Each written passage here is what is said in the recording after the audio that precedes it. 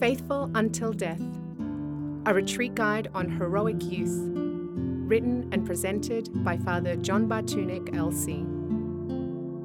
Introduction.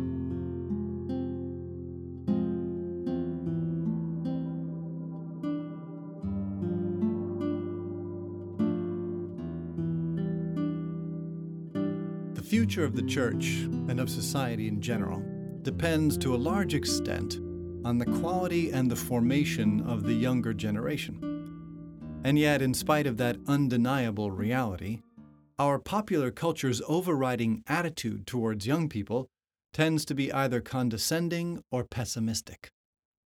Older generations typically complain about the decadence of youth. That pessimism can overflow into dismissive or otherwise unproductive treatment of young people.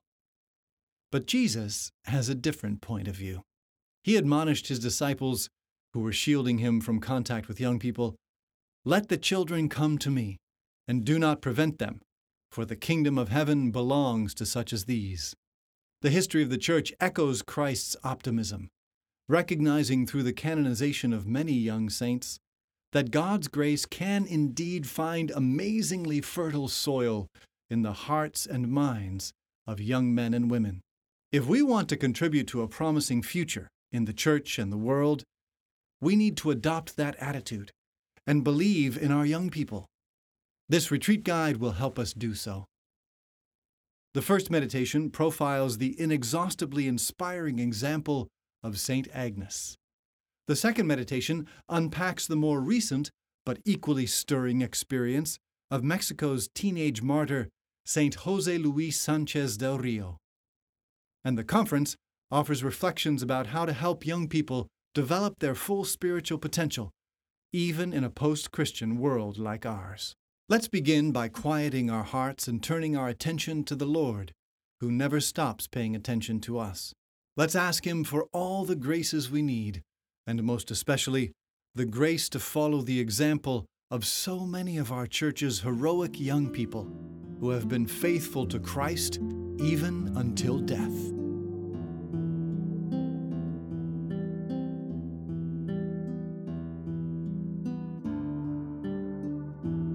First meditation, St. Agnes, Girl versus Empire.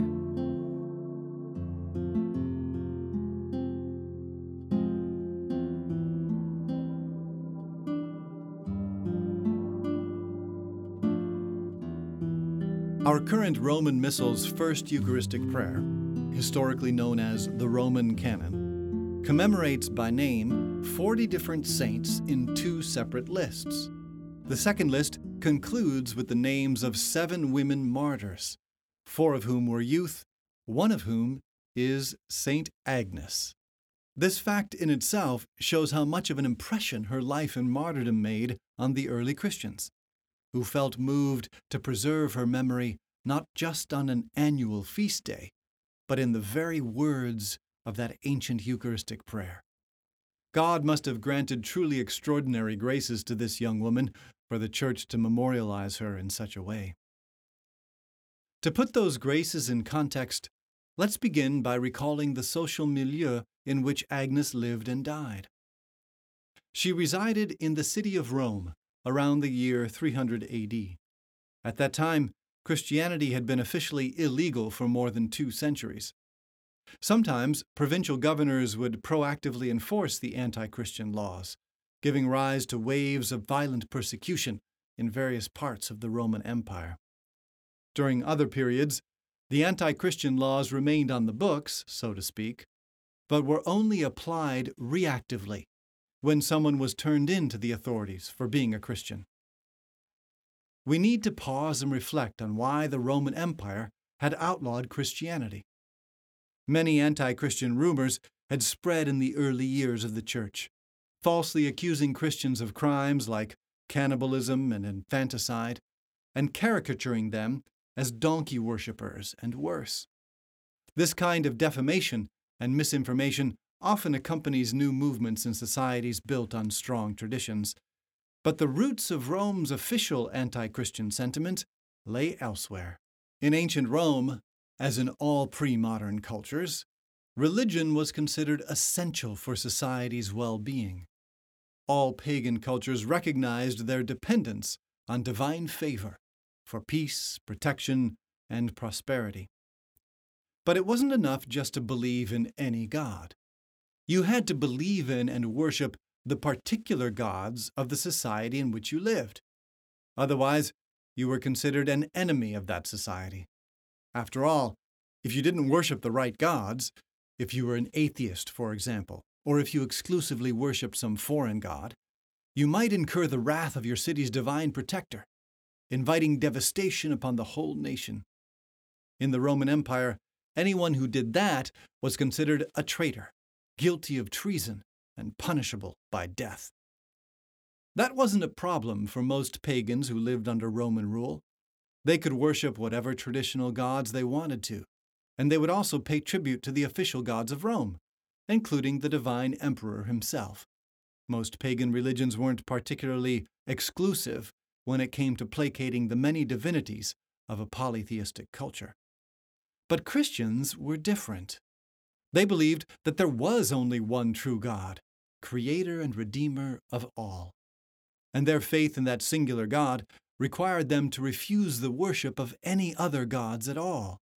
And so to pay tribute to the gods of Rome, or to the supposedly divine emperor, would be a sin against the very first commandment. Christians were happy to obey all the other Roman laws, designed to keep order in society, but they couldn't offer incense to the Roman gods without renouncing their faith in Christ. During the many waves of persecution, plenty of Christians did renounce their faith, sometimes out of fear, sometimes out of greed and ambition. But many more Christians stayed faithful, even until death. St. Agnes was one of them. Let's listen to her story. Agnes was just a young teenager when she faced her life-threatening crisis. We don't know exactly how she had become a Christian, but we do know that she was a beautiful young woman who came from a wealthy, aristocratic Roman family. As such, she was considered a desirable match, and young Roman noblemen were vying for her hand in marriage. That was where the problem started. Agnes, just like many of the other women martyrs from this period of church history, had received the special vocation to consecrate her entire life, both her heart and her virginity, to the Lord. So she consistently informed each and every suitor that she was already promised to a heavenly husband, one whom they could not see except with the eyes of faith.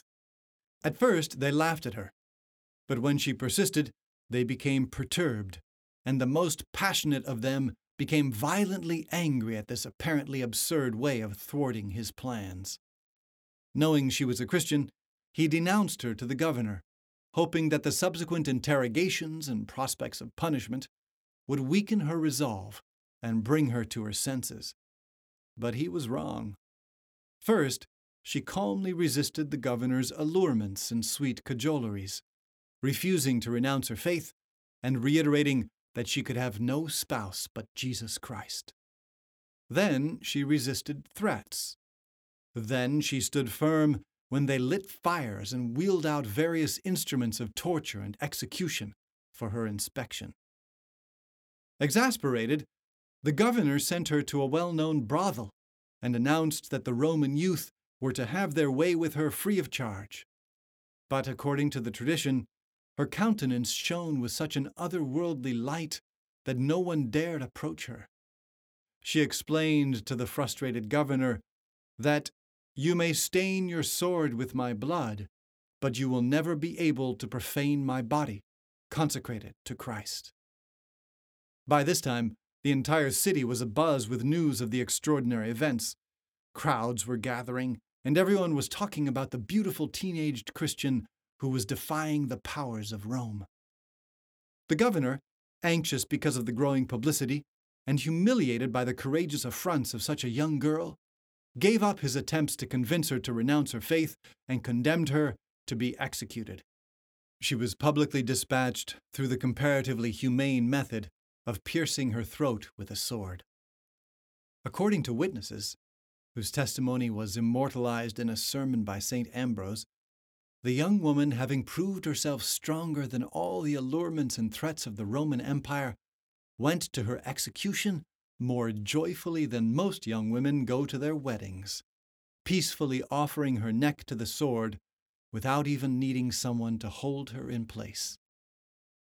That's the account of St. Agnes's martyrdom as it has come down to us through the ages. And although some historians question the veracity of some of the details, the amazing story helps explain the special place she has always held in the Church's memory and liturgy. But even if some exaggerations may have crept in over the centuries, the depth of her faith, the purity of her love, and the strength of her hope move our hearts even today.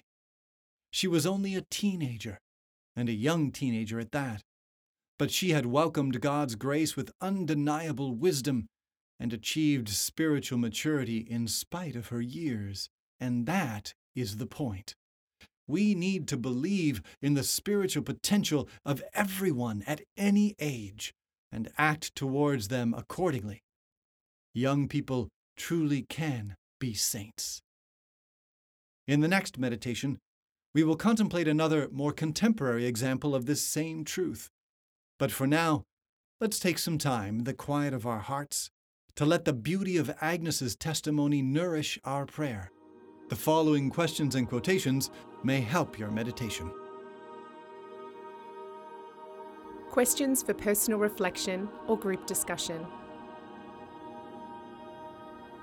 In art, St. Agnes is usually depicted with a palm branch, symbolizing the victory of her martyrdom, and a lamb. The Latin word for lamb, agnus, is similar to the spelling of Agnes.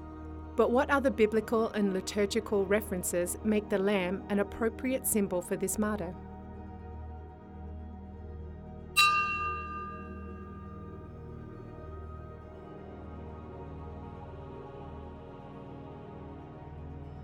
The example of martyrs like Agnes did wonders to spark interest in Christianity among pagan Romans. Why might that have been the case?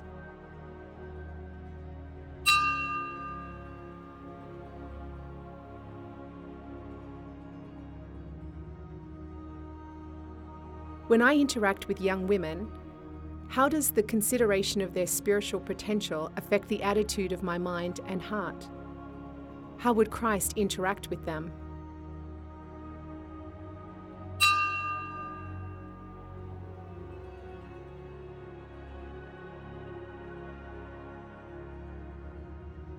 Three quotations to aid your meditation.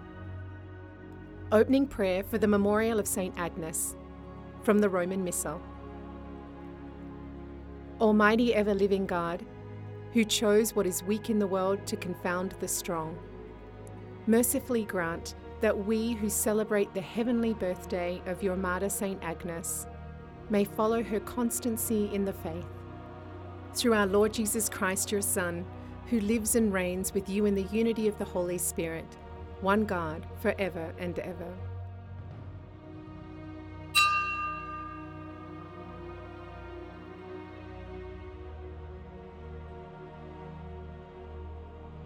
Revelation chapter 2, verses 10 and 11. Do not be afraid of anything that you are going to suffer. Indeed, the devil will throw some of you into prison, that you may be tested, and you will face an ordeal for 10 days. Remain faithful unto death, and I will give you the crown of life. Whoever has ears ought to hear what the Spirit says to the churches. The victor shall not be harmed by the second death.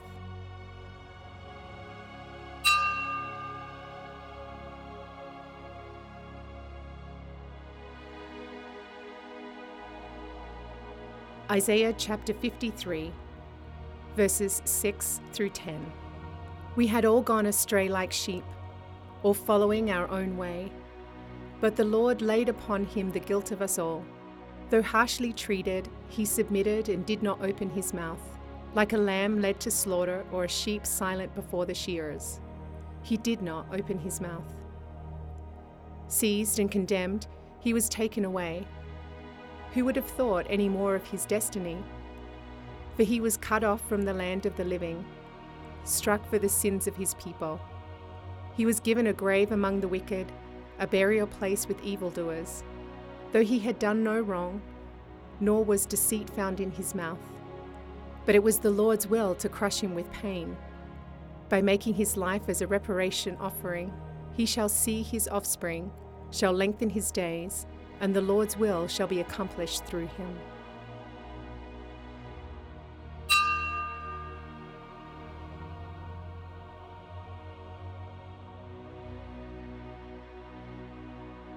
Second meditation.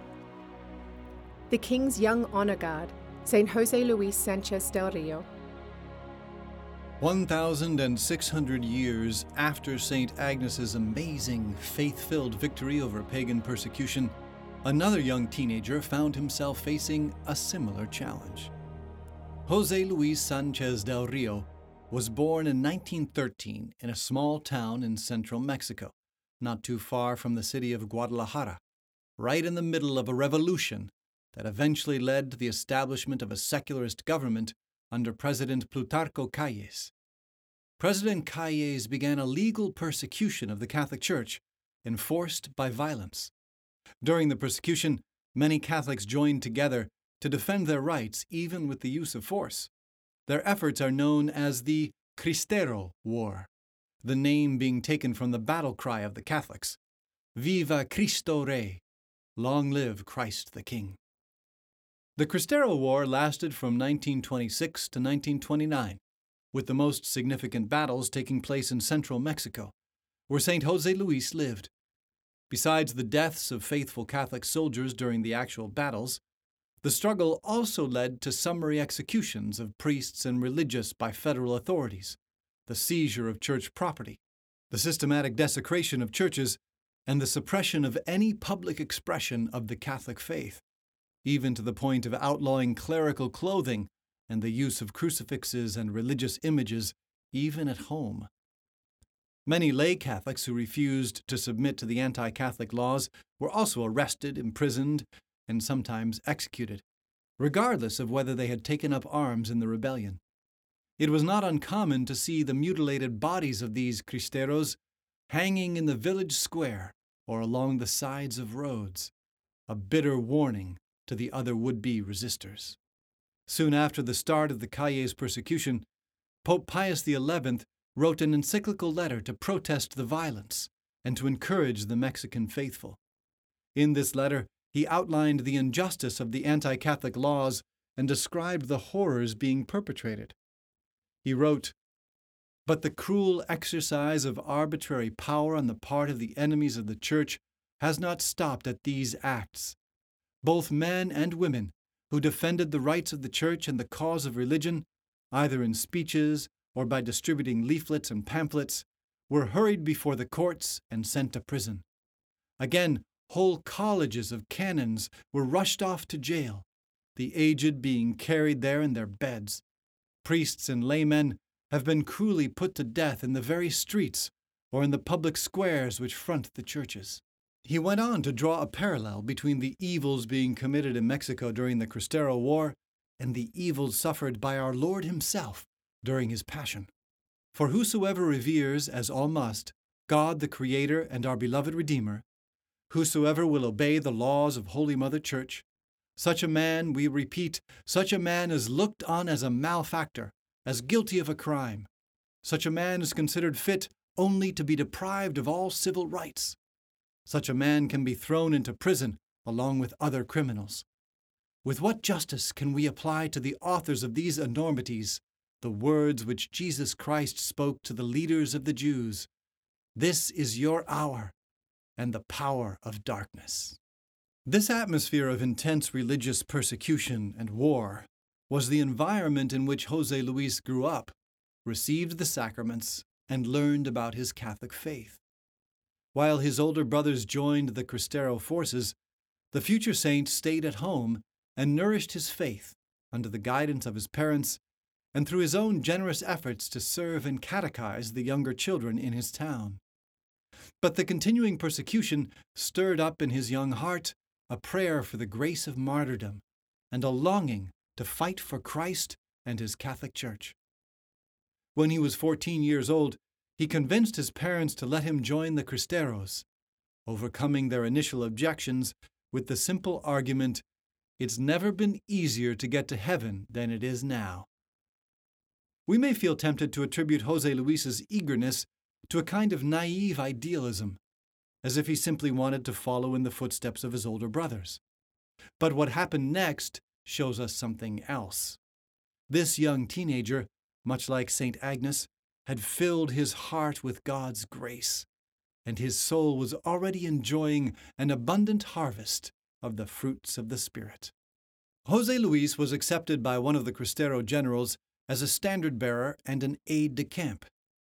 A few months later, his general's horse was killed in the midst of a battle. José Luis insisted on surrendering his own horse to the general and covered the Cristero retreat by firing on federal troops until his ammunition ran out. At that point, he was captured and eventually imprisoned in the baptistry of his hometown church, which had been requisitioned by the soldiers for a barracks and a stable. For the next 3 days, friends and family members did what they could to negotiate the boy's release. In the meantime, the commander of the federal outpost offered to set José Luis free on condition of renouncing his faith, which he adamantly refused to do. He even defended the honor of God by sabotaging a cockfight the soldiers were planning to put on in the sanctuary area of the church, declaring as he did so, "This is not a farmhouse, it's the house of God." To wear down his resistance, they forced him to watch the brutal public execution of another teenage prisoner who refused to renounce his faith. But instead of being frightened, José Luis used the opportunity to shout encouraging messages to his fellow Cristero. Finally, the government authorities ran out of patience, and they issued their sentence of death.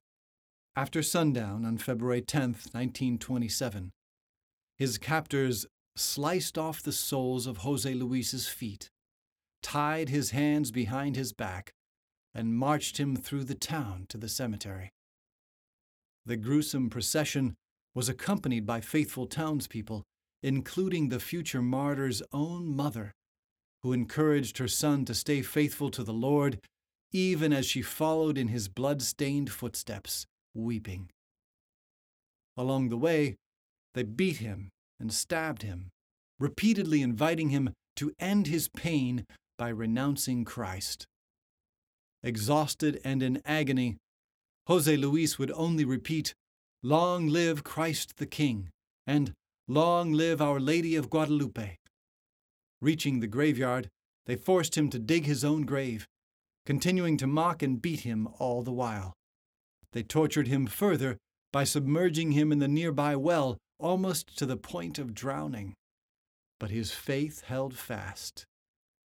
Finally, a soldier unceremoniously ended the spectacle by shooting José Luis in the temple, and the federal troops departed, leaving his mother and his priest to bury him. The fruitfulness of his martyrdom wasn't long in coming. One of the very soldiers who had marched him to the cemetery was later seen frequently visiting and praying at the martyr's grave. Young José Luis's example inspired not only his contemporaries, but also subsequent generations, so much so that he was beatified in 2005 and canonized by Pope Francis in 2016. God's grace found fertile soil in the young heart of St. José Luis Sánchez del Río, showing once again, 1,600 years after St. Agnes's demonstration, that holiness can blossom in young people just as much as it can blossom in anyone else. In the conference, we will draw some practical lessons from that fact. But for now, let's take some time to prayerfully reflect on this young saint's courage and generosity, and what God may be inspiring in us through his example. The following questions and quotations may help your meditation. Questions for personal reflection or group discussion. In the time of St. Agnes, the Roman Empire persecuted Christians because of their refusal to worship the imperial gods. In the time of St. Jose Luis, a secularist government persecuted the church for its insistence on keeping God involved in society. How are the forces of evil trying to undermine the church in my own society and culture?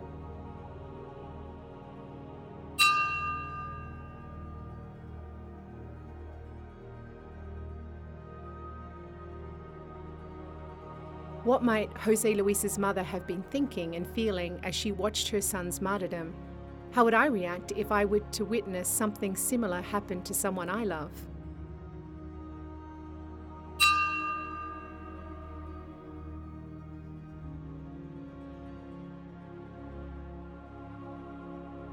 Jose Luis risked his life in order to protect the honor of God and the rights of the church.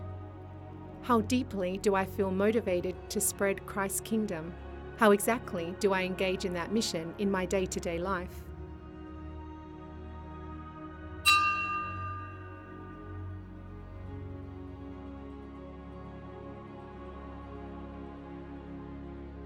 Three quotations to aid your meditation. St. Jose Luis's letter to his mother on the day of his capture. Dear Mum, today in battle I was taken prisoner.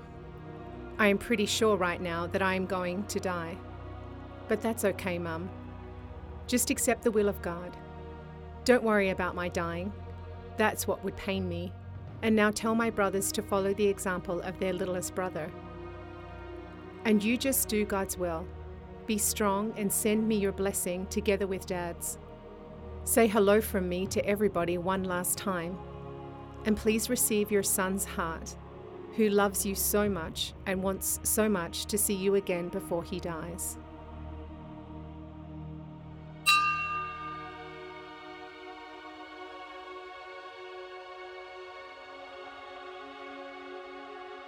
Pope Francis, homily for the canonization of St. Jose Luis Sanchez del Rio and 6 other saints. The battle of perseverance cannot be won without prayer, not sporadic or hesitant prayer, but prayer offered as Jesus tells us in the Gospel. Pray always without ever losing heart. Luke chapter 18, verse 1. This is the Christian way of life, remaining steadfast in prayer in order to remain steadfast in faith and testimony. True, each of us grows weary, yet we are not alone. We are part of a body. We are members of the body of Christ, the Church. Only in the Church, and thanks to the Church's prayer, are we able to remain steadfast in faith and witness. This is the mystery of prayer, to keep crying out, not to lose heart, and if we should grow tired, asking help to keep our hands raised. The saints are men and women who enter fully into the mystery of prayer. Men and women who struggle with prayer, letting the Holy Spirit pray and struggle in them. They struggle to the very end, with all their strength, and they triumph, but not by their own efforts. The Lord triumphs in them and with them.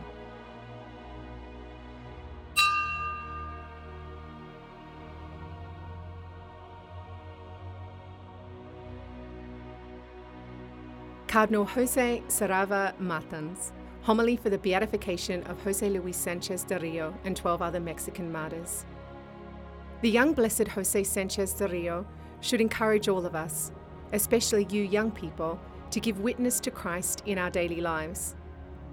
My dear young people, Christ will probably not ask you to shed your blood, but he is certainly asking you from this very moment to bear witness to the truth in your lives, in the midst of an environment of indifference towards transcendent values and of a materialism and hedonism that look to suffocate consciences. Christ is also hoping for your openness to receive and welcome a vocational project that he has prepared for you. He alone has, for each one of you, the answers to your life's questions, and he is inviting you to follow him through marriage, the priesthood, or religious life.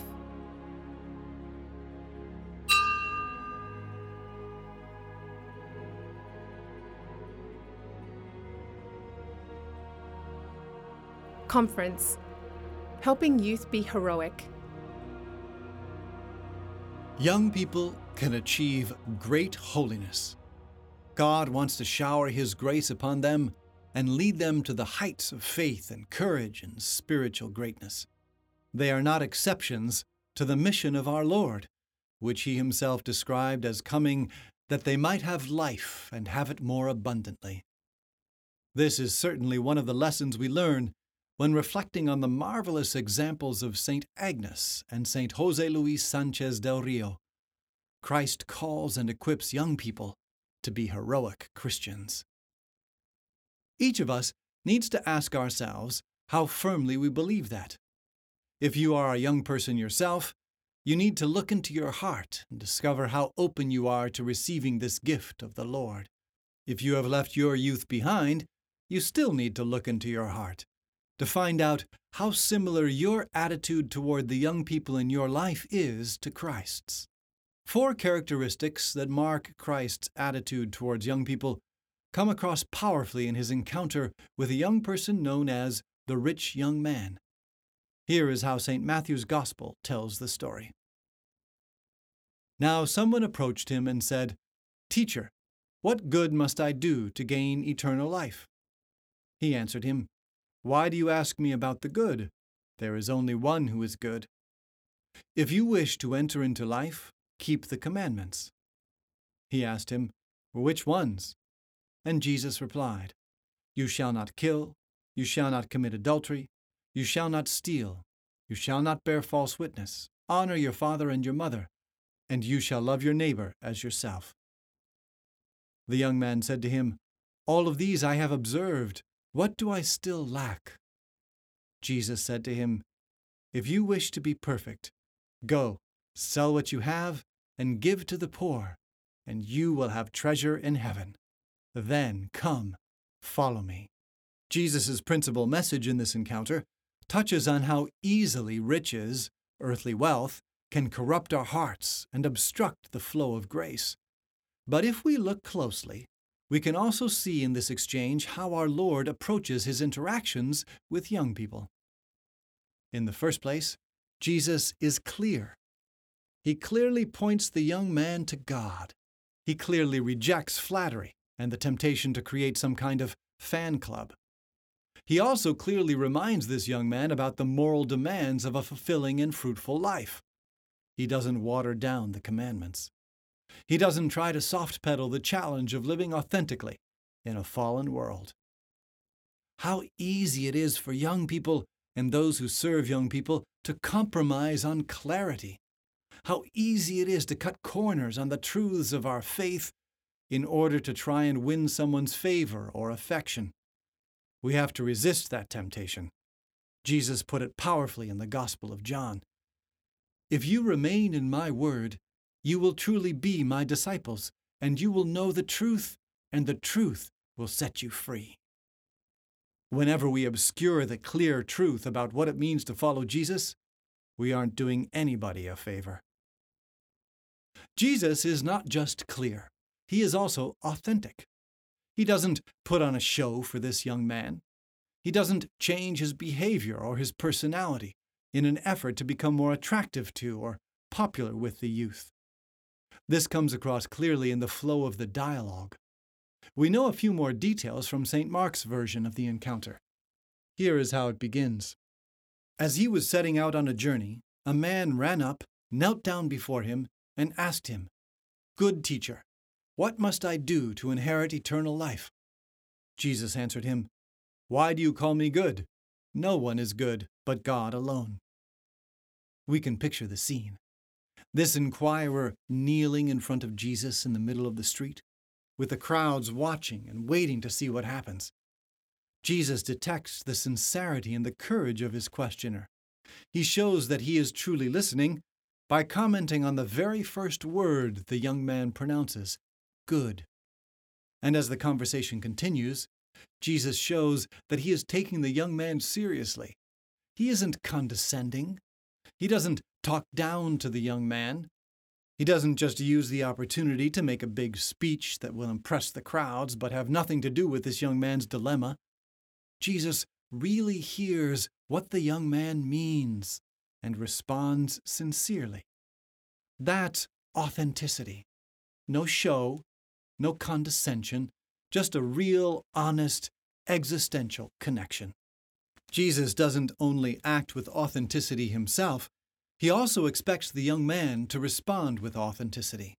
He thinks the best of this would-be disciple. He respects him enough to call him to the heights of holiness.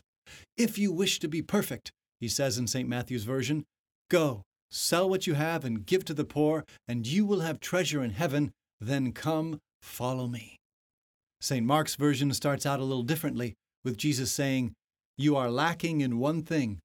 In both versions, Jesus presents this young man with a noble, inspiring goal and offers to accompany him along the way of achieving it. He sets the bar high. This shows that he truly believes in this young man. He doesn't focus on the flaws, the weaknesses, the past failures. Instead, he focuses on his true dignity and spiritual potential. By calling this young man to follow him radically, he reveals to this young man his true identity in God's eyes, that he is called to be a saint, to make an everlasting difference in the world, to be a unique reflection of God's glory in time and in eternity. We must never lose this perspective, not while we are still in our youth, and not when we have left our youth behind. Youth is a season of life naturally filled with hope and idealism. Our fallen world tends to dampen and drain that youthful energy. But underneath the wounds and the creeping cynicism, a young heart still wants to believe in great possibilities. And in Jesus, the greatest of all possibilities truly can become realities. Let's never forget that. St. Mark's version of this encounter gives us a glimpse into Jesus' heart that St. Matthew's doesn't. Right before pointing out the one thing this young man is lacking, St. Mark tells us that Jesus, looking at him, loved him. Imagine that look.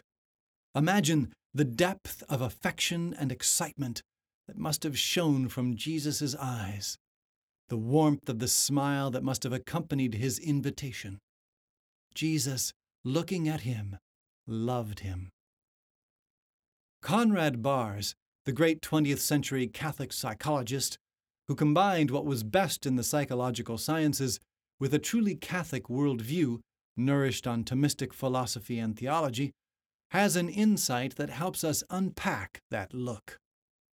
In his classic book, Born Only Once, he explores what he called at the time a widespread emotional deficit disorder. The basic idea is that every human being needs to be born not just physically, that's the first birth, but also psychologically, and that's the second birth. This second birth can only take place when someone perceives our goodness, is delighted by that goodness, and then communicates back to us their delight. Only when we experience that kind of deep existential affirmation do we really come to believe in ourselves in a healthy way and experience the freedom we need to live with confidence and interior peace. When Jesus, looking at him, loved him, I wonder if maybe that's what was going on. I wonder if this young man discovered in the gaze of Christ that he truly mattered, and that his existence, just by existing, was, from God's perspective, something uniquely good for this world. We know how this encounter ended. The young man went away sad, tangled up in his riches and unable to break away. But maybe his encounter with Jesus was the first step of a spiritual journey that eventually led him to the deeper meaning he yearned for, the same meaning that St. Agnes and St. Jose Luis found and exhibited to the world under the most trying of circumstances. Jesus approaches each one of us, especially young people, with clarity, authenticity, respect, and love. If we decide to follow his example, maybe we too will be part of a story as remarkable and moving as the stories of the heroic youth we contemplated in this retreat guide. Take some time now to reflect on the following personal questionnaire, which is designed to help you apply these general principles to your particular situation. Personal questionnaire. What have been, the most impactful experiences of my youth? Why were they so impactful, and what was their impact?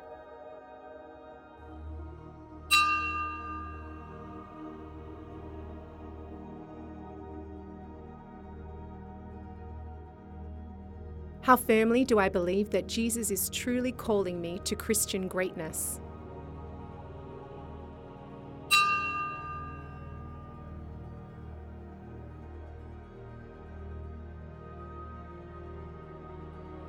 When was someone I care about being clear to me regarding the demands of following Christ and living a truly meaningful life?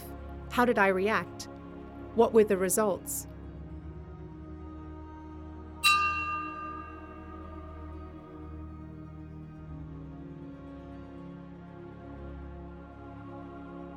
Which people in my life would I consider truly authentic? Why? How does it make me feel to be with them?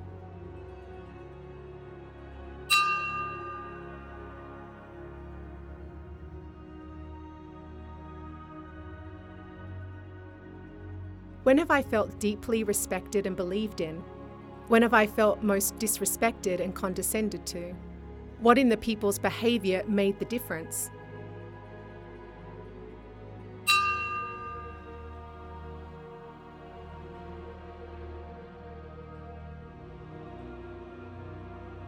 When have I felt most loved by God? By another person? What fruits did that experience have in my own heart, mind, and actions?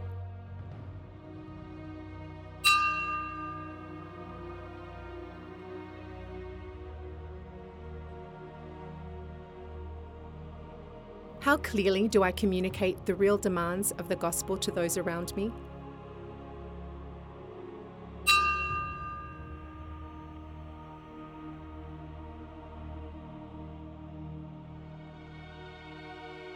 How authentic am I in my relationships with other people? What tends to make me put on a show in some of those relationships, and why?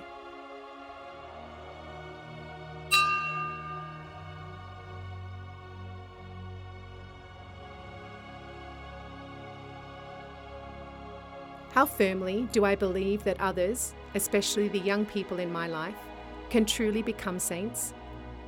What impact does this belief have on the way I treat them? What impact should it have?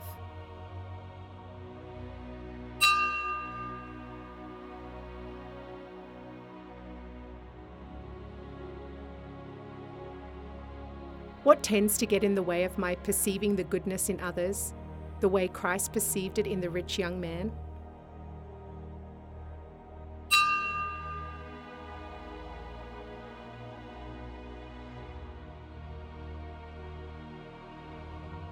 For further reading, my dear young friends, Pope John Paul II speaks to teens on life, love and courage by St. John Paul II and John Vidic.